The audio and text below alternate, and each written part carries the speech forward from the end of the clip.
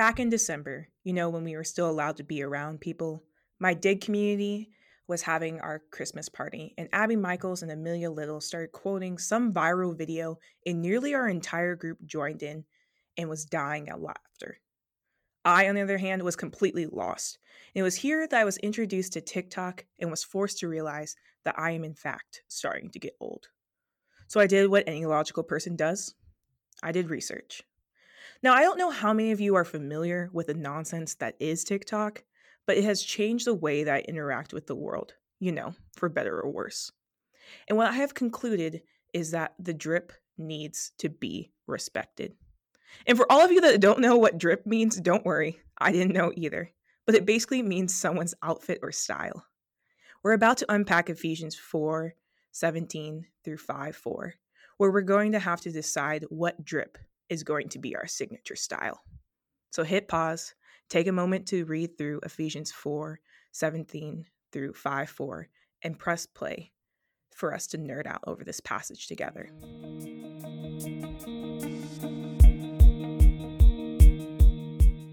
Paul, up until this point, has been laying the groundwork. Everything that Paul has talked about in the first 3 chapters of Ephesians is mirrored in the last 3. He's been walking through the promises of God, what it means to be in community with one another, and the beauty of grace. And we arrive at today's passage. We read the never-ending sentence of verses 20 to 24. And with that many commas and clauses, it can be confusing to understand what Paul is actually trying to say. So as I was sitting with and pulling apart this sentence over the past week, I studied the word that Paul uses for to put on. In the original language, it literally means to sink into Christ.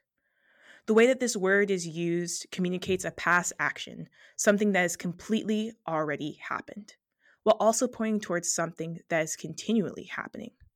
To put on Christ, to sink into Christ, is equally something that has happened when you confess Christ, and something that is a daily decision. There's a daily decision that needs to be made, one that causes you to step into the reality of the already but not yet, the space where the kingdom of God is constantly breaking through in small and big ways in our lives and the world around us. It is where we are met with new mercies and deeper understanding of grace every morning. To put on Christ, to sink into Christ.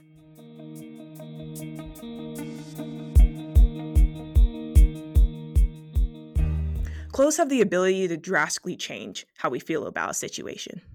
Have you ever tried to do something productive in uncomfortable clothing? It does not go well.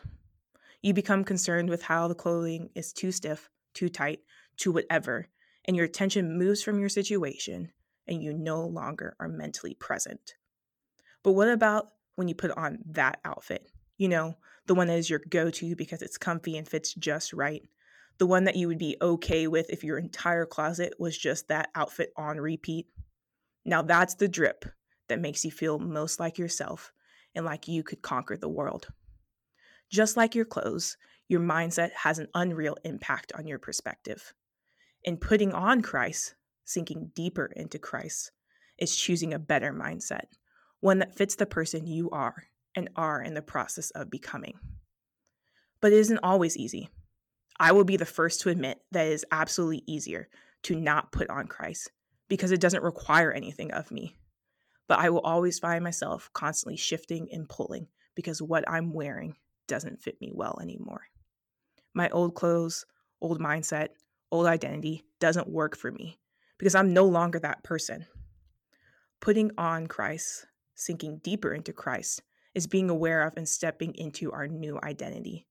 Someone that's in the process of being transformed and is more fully equipped because of the Holy Spirit.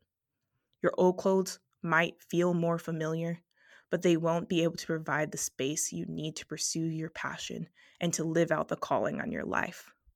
Only putting on Christ and recognizing the work that God is doing in, through, and around you will.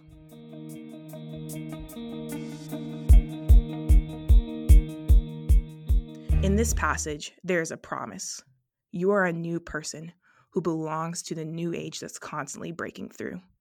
You are destined for glory, and you are sealed with the Holy Spirit. Your awareness to this truth is dependent upon what drip you decide to put on as you begin your day. Praying out of this passage looks like reciting a short liturgy. I encourage you to write it down on a note card or a sticky note and put it somewhere you'll see every day. The God who made me at first is continually remaking me. The God whose mercies are new every morning is inviting me deeper into my identity as a new creation. May we choose to sink deeper into Christ with every breath.